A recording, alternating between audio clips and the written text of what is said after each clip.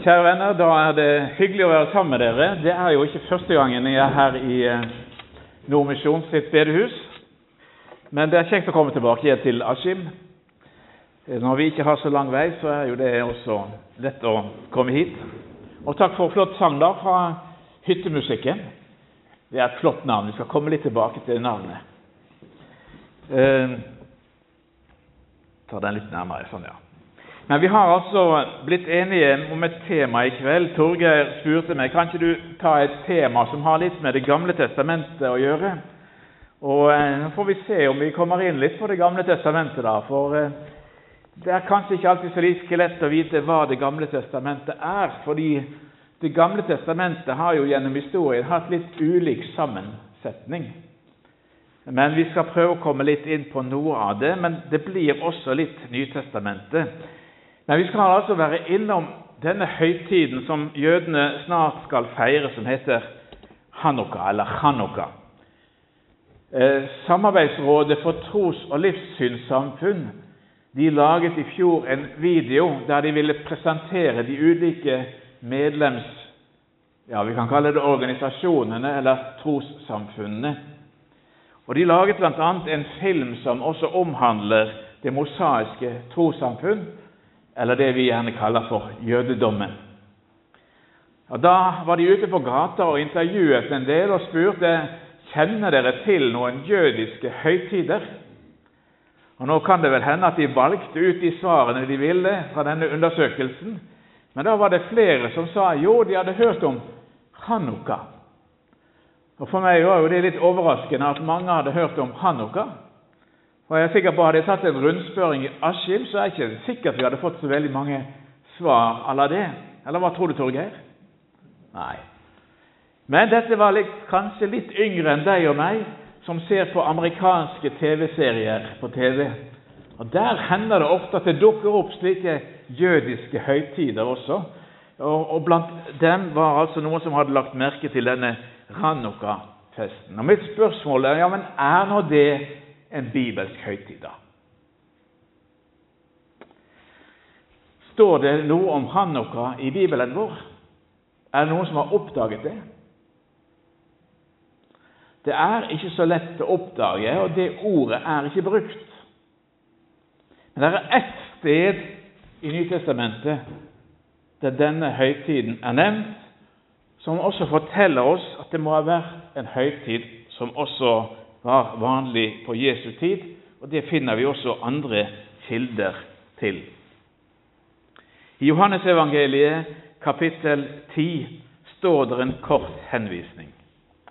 Nå kom tiden, står det, når tempelinnvielsesfesten, et relativt kort ord som dere skjønner, i Jerusalem, tiden for denne festen.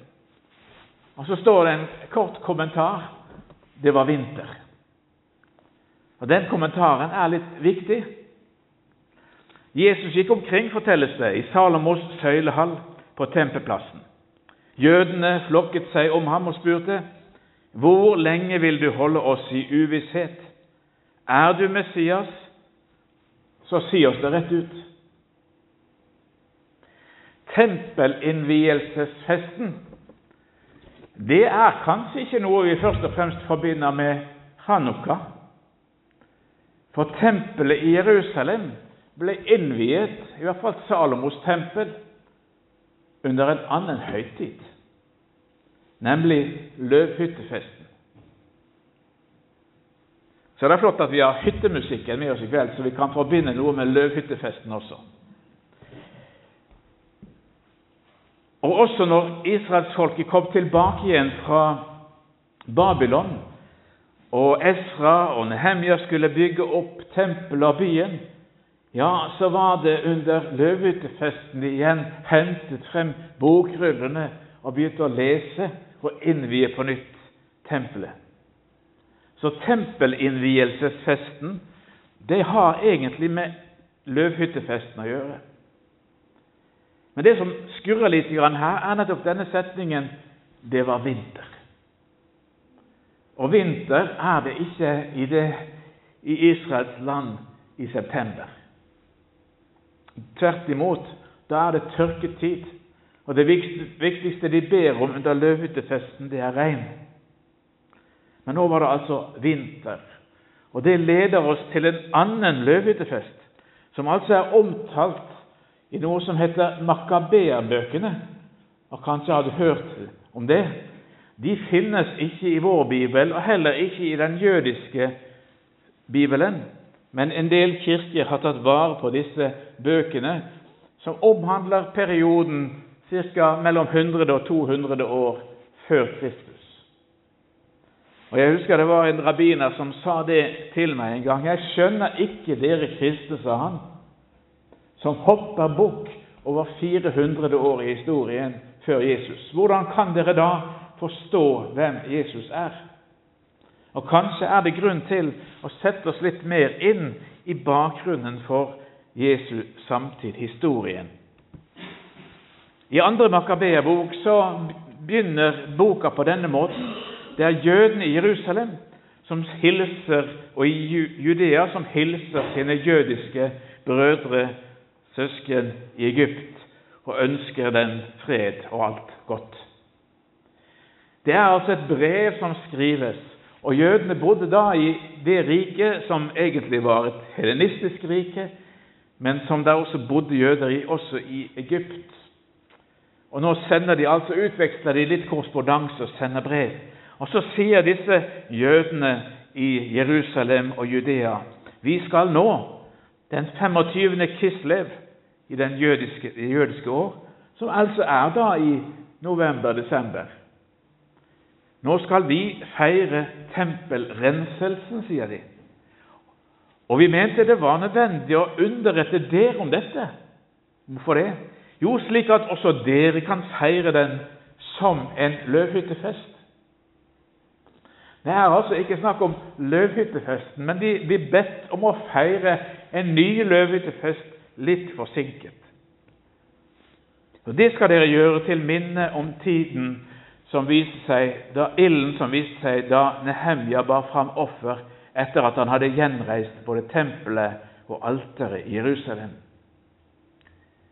De minner altså jødene i Egypt på det som har skjedd i deres egen historie. Likevel så er det en forsinket høytid. Og litt lenger ute i denne boka, i kapittel 10, så fortelles det en historie. For det gikk nemlig slik til i denne perioden at Jerusalem og tempelet var vanhelliget. Det var altså under den greske storhetstid, Alexander den store, som inntok dette området fra perserne og innførte avgudsdyrkelse. Men så kom det til et opprør blant Hasmonea-slekten, en presteslekt, som senere også fikk navnet, en gruppe av dem, navnet Makkabeere. Nå er det litt uklart hva det ordet betyr, om det kommer fra et hebraisk ord som betyr hammer, altså noe som har slagkraft i seg, eller det kan være forkortelsene for en setning om at Herren er stor. Men de fikk i hvert fall dette navnet Makkabeerne, fordi de gjorde opprør mot denne hedenske gudsdyrkelsen og renset tempelet i 164 før Kristus. I 3 år holdt de på intenst å bekjempe den hellenistiske avgudsdyrkelsen, og de fikk etter hvert selvstyre. Det gikk slik til, står det i Andre Makkabeerbok, at tempelet ble renset på samme dag som det var blitt vanhelliget av disse grekerne, disse utlendingene, nemlig den 25. dagen i samme måned, det vil si Kislev. Så samme dag som tempelet var blitt, eller samme dato som tempelet var blitt vanhelliget, så innvies det altså på nytt. Og de feiret tempelrenselsen i 8 dager med stor glede. Det foregikk som ved løvhyttefesten. Ja, det var altså ikke løvhyttefesten, men de feiret den i 8 dager, for det skulle de også gjøre under løvhyttefesten. Og de mintes hvordan de kort tid før hadde tilbrakt denne høytiden på fjellene og i hulene som ville dyr. Derfor tok de staver pyntet med løv, grønne grener og palmeblad i hendene, og sang lovsanger til ham som hadde latt det lykkes for dem, så at hans hellige sted var blitt renset. Og så står det, ved offentlig forordning, det høres ut som et sånt juridisk språk, ikke sant? Ved offentlig forordning, og etter felles vedtak, så bestemte de at hele det jødiske folk hvert år skulle feire disse dagene. Og det har de gjort til denne dag. Disse 8 dagene i desember, til minne om tempelet som ble renset. Bare litt sånn historisk bakgrunn.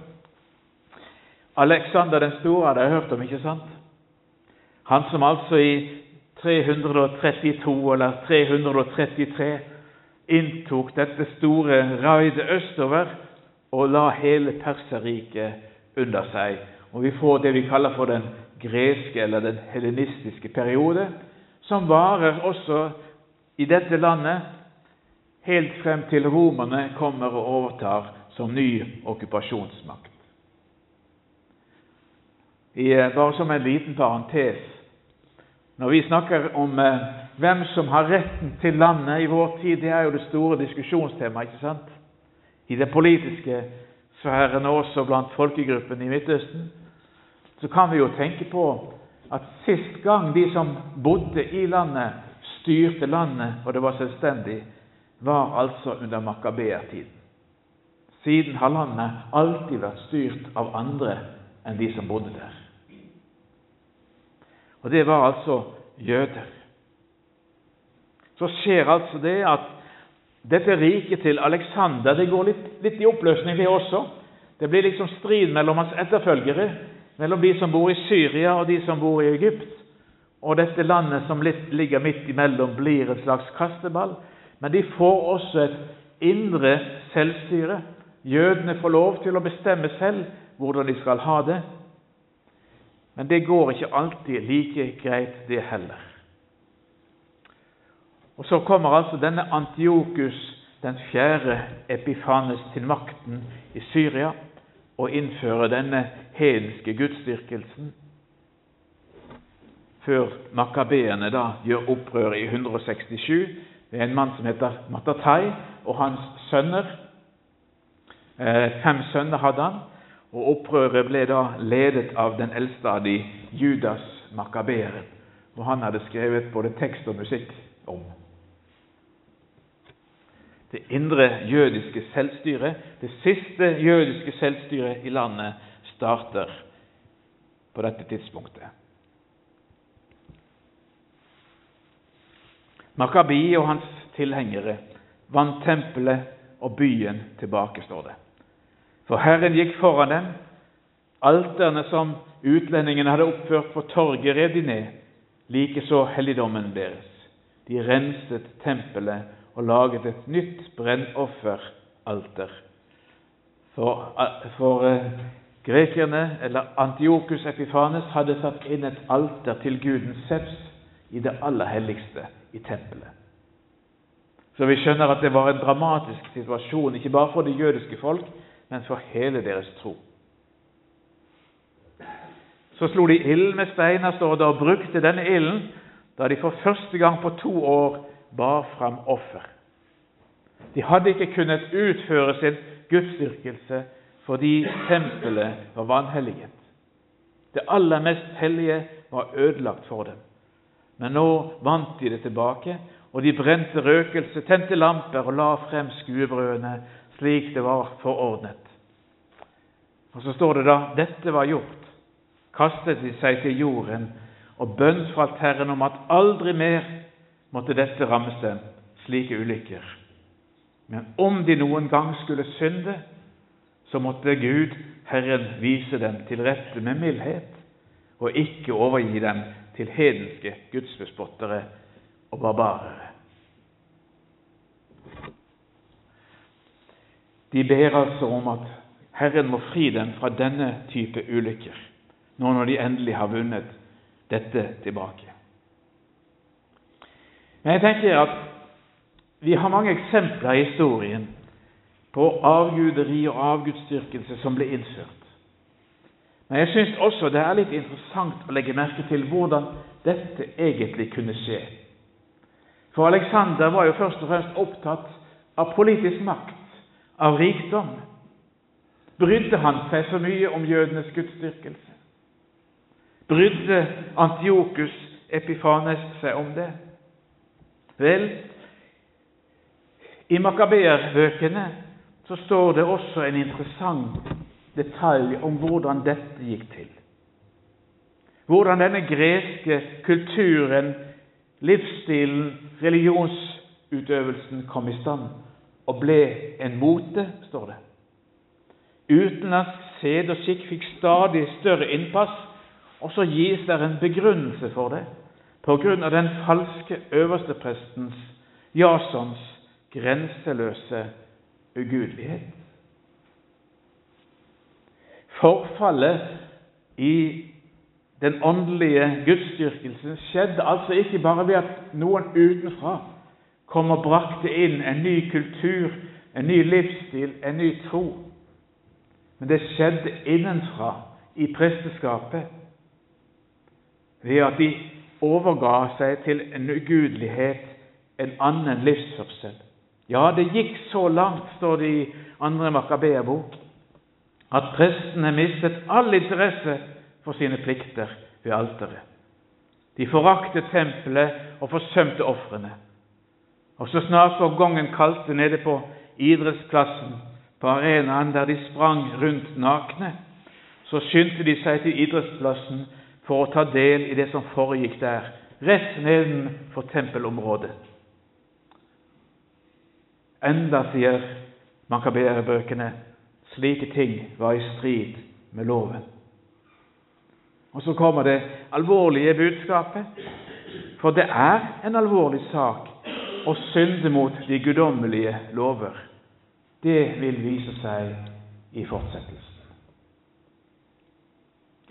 Nå skal jeg være forsiktig med å dra parallellene for langt. Men jeg tenker det er en påminnelse til oss. Adventstiden er jo også en tid for ettertanke, den tiden vi snart skal gå inn i.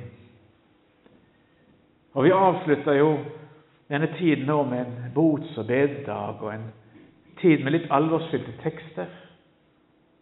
Jeg så på en gudstjeneste på svensk TV i dag, der teksten var hentet fra Matteusevangeliet om jomfruene, de kloke og de uforstandige. Vi lever i en tid der vi også må være oppmerksom på at vi ikke bare kan skylde på tidsånden, men der vi må spørre i hvilken grad er jeg preget av det? Er jeg en som er opptatt av at Guds helligdom skal være rent? At Gud selv og Hans ord skal få leve blant oss slik Han har talt det?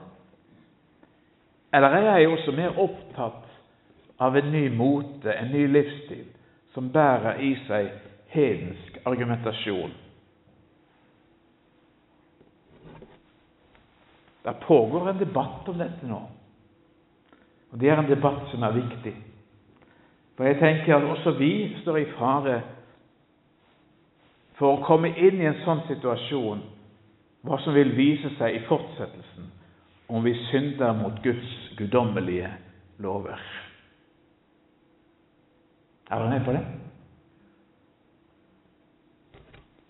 Så feirer altså jødene også Hannuka i denne bevisstheten om at de tilhører Gud og Hans lover.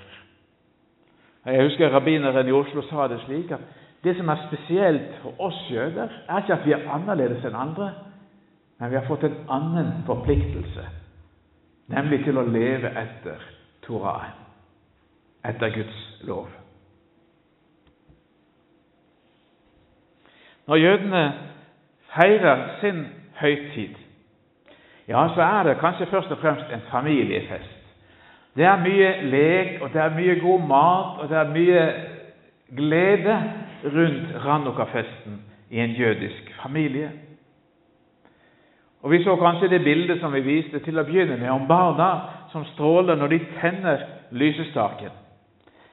Og som Torgeir sa, denne lysestaken, Hannuka-staken, litt annerledes enn denne menoraen som vi også har her, som sto i tempelet og som de tente, og som skulle alltid være der som med en brennende flamme. Når Hannuka-staken har 8 lys, ja, nå det kanskje noen av dere som så gode å telle at dere klarer å telle til 9 og 10, for egentlig det jo 9 lys i denne lysestaken, det ikke det? Men det lyset som står i midten der, det hører til litt på siden. Det plassert litt forskjellig sted i de ulike lysestakene, og grunnen at du skal ikke tenne hvert enkelt lys for seg.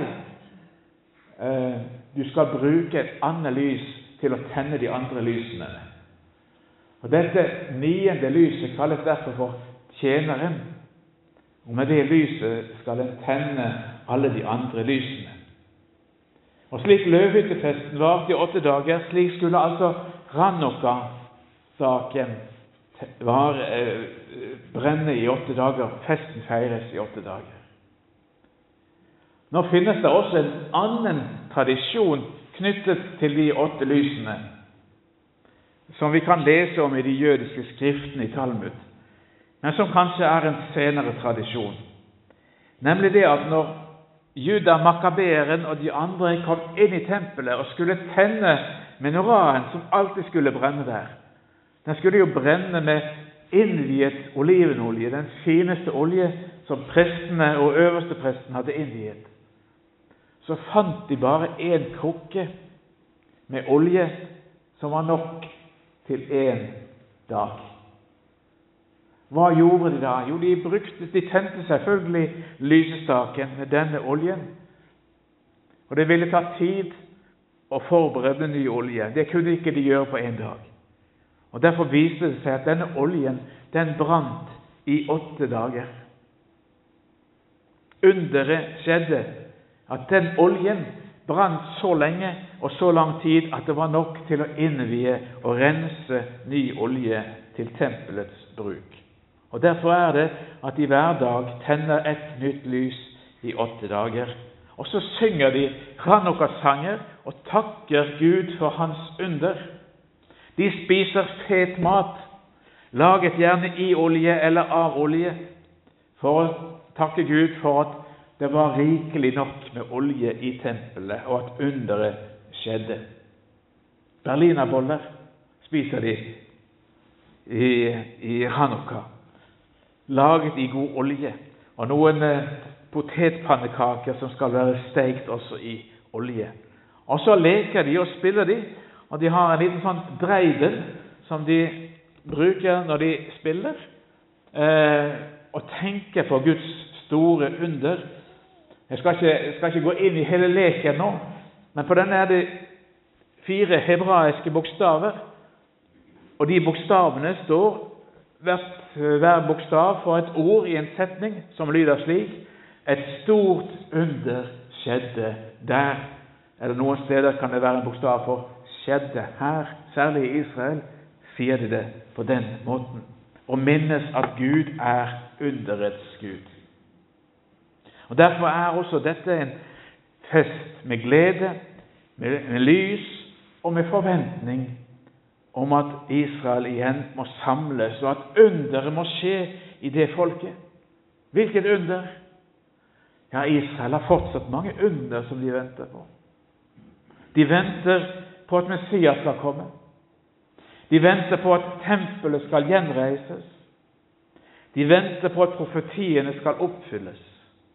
Og dette preger deres høytid forventning. Mens lysestaken brenner. Det ikke det adventstiden også handler om det? Forventning om at Gud skal gripe inn. Han grep inn, men han kan fortsatt gripe inn i menneskers liv. Vi tenner lyset midt i mørketiden for å minnes at Jesus verdens lys, som nå kom til verden for å gi verden liv. Og så har de også en tradisjon som sannsynligvis utviklet som en reaksjon eller som et svar på den kristne julefeiring der vi gir hverandre gaver, for det gjør også jødene under Hannuka-festen. Jeg husker Jo Benkow skrev i sin selvbiografi fra synagogen til Løvebakken om hvordan det var å vokse opp som jødisk gutt i en kristen kultur når juletiden nærmet seg. Det var ikke så enkelt for en jøde som ikke skulle feire jul. Men så sa han, så oppdaget jeg jo også at vi jøder var opptatt av å gi hverandre gaver på den tiden. Så dermed så var det ikke så vanskelig likevel. Men så sier han, det største problemet var, jeg hadde jo min mor. For disse gavene skulle jo pakkes inn, og på den tiden var det jo julepapir.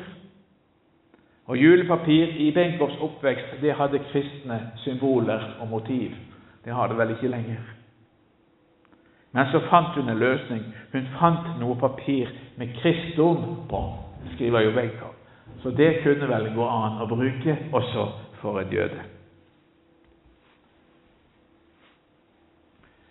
Vel, det var mye om Hannuka-festen, og vi kan spørre, ja, har dette noen betydning for oss?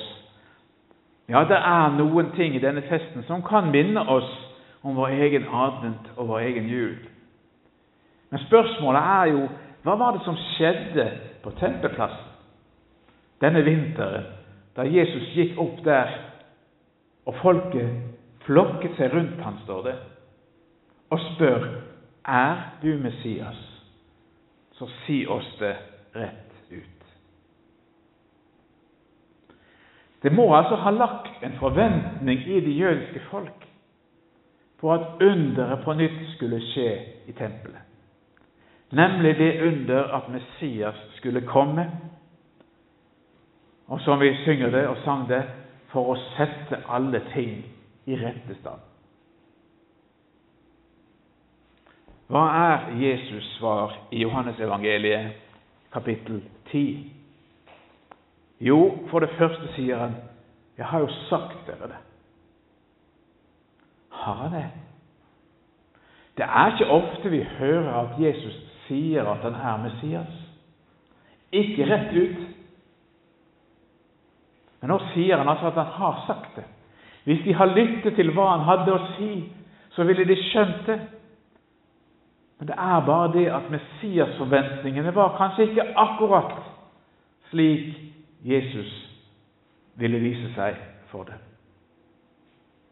Og det Jesus fortsetter med å si, det er at de gjerningene som jeg gjør i min fars navn, de vitner om meg. Se hvem jeg er, se hva jeg gjør, og bedøm selv om jeg er Messias. Og så var det kanskje nettopp de gjerningene Jesus gjorde, som ikke bare var et bevis på hvem han var, men som også provoserte. Fordi Jesus på mange måter gikk ut over sine fullmakter.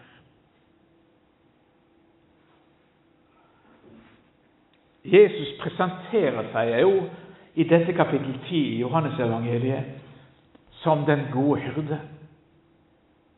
Før han går opp på tempelplassen, hvis vi skal lese dette kronologisk, i vers 11, så begynner han med å si, jeg er den gode gjeteren, og den gode gjeteren, han gir livet sitt for sauene. Slik presenterer altså Jesus seg selv. Og de som hørte han, de visste det at profeten taler om at det skal komme en hyrde som skal lede flokken og folket. Jesus er altså denne hyrden. Og de som var enda mer skolert i den jødiske teologien, de visste det at denne Messias som skulle komme, han skulle også være en Davids sønn. Og kanskje er det en parallell. Vi tenker jo ofte på David som den store kongen. Men før han ble konge, var han gjeter. Og det var denne gjeteren som altså med sitt enkle redskap klarte å knuse han som representerte en annen religion, et annet herrevelde, Goliat. Jesus presenterer seg som den gode hyrde. Og så sier han her på tempelplassen, mine sauer hører min stemme. Jeg kjenner dem, og de følger meg. Og så vet vi at dette var ikke så enkelt for de som hørte. Hvorfor, Jesus, skal vi følge deg? Er du Messias? For det som provoserer dem, er at Jesus sier til dem, for det første, jeg gir dem evig liv. Disse sauene som jeg berger, som jeg ikke bare berger fra dere, men jeg har også andre sauer, sier han, som ikke tilhører denne flokken. Også dem skal jeg lede. Og så tenker han på deg og meg, ikke sant? Vi som ikke tilhørte det jødiske folk, vi skal også få del i hans flokk. Jeg gir dem evig liv. Er det provoserende? Ja, i jødiske ører var det. Fordi det er bare en som kan gi evig liv. Ikke noe menneske kan det. Det er altså Gud selv som møter sitt folk i Salomos bueganger. Han er det store, ja det største under. Og derfor sier Jesus rett ut til dem, jeg og far er ett. Jeg opptrer med Guds egen fullmakt og med Guds egen makt. Det er Gud selv som kommer sitt folk i møte, som kommer oss i møte. Er ikke det det største under? Det er den tanke vi skal inn i når vi nå om noen par uker går inn i adventstiden. Og vi ser jo når vi kjører gjennom, eller når vi går gjennom Askims gater og andre gater nå, at de er i full gang med å forberede den høytiden som skal komme. Men er kanskje ikke så opptatt av høytidens innhold. At Gud har ikledt seg menneskets kropp. At han har kommet, ja at han er denne tjeneren som jødene også minner om i Hannuka-festen. Han som skal sette lys også til de andre lysene. Han som selv presenterer seg på løvhyttefesten som verdens lys. Ja, som sier også at han ikke bare kommer til å rense tempelet når han går opp på tempelplassen, så vi kan lese om det i Johannes evangeliet kapittel 2, for å rense de som har innført urett, eller de som misbruker tempelets funksjon. Han sier at han er i stand til å rive ned tempelet og bygge det opp igjen på 3 dager. Fordi han taler om sitt eget liv og sin egen død og sin egen oppstandelse. Jesus er altså kommet for å reise et nytt tempel, for å være Guds bolig i sitt folk, og Guds bolig også for oss. Ja, vi vet at Paulus går enda lenger ved å si at vet dere ikke at dere er Guds tempel, og at Guds ånd bor i dere? Dere som er koblet til Kristus, ved troen og dåpen, dere som har blitt forenet med ham, dere tilhører hans kropp, og er derfor også lyset som skal skinne i Hannuka, i adventstiden, ja, alltid. Og så taler Jesus om dette folket, om Guds menighet, og sier at dere er verdens lys. En by som ligger på et fjell kan ikke skjules. Derfor går vi inn i denne tiden i bevisstheten om at han er kommet, at Gud har tatt bolig blant oss, at lyset skinner, og at du og jeg også har fått del i denne flammen. At vi er blitt tent av han som er tjeneren, som kom som tjener, som Guds sønn, for å gi oss liv og lys. Velsignet høytid. La oss be. Gode Gud, himmelske Far, vi takker deg for Jesus, verdens lys. Vi takker deg for underet som har skjedd, at du er blitt vår bror, at du er blitt vår tjener, og samtidig vet vi at du er vår Herre. La oss leve i ditt lys, la oss leve av ditt lys, og la oss leve med ditt lys, slik at andre også kan se, tro og ta imot.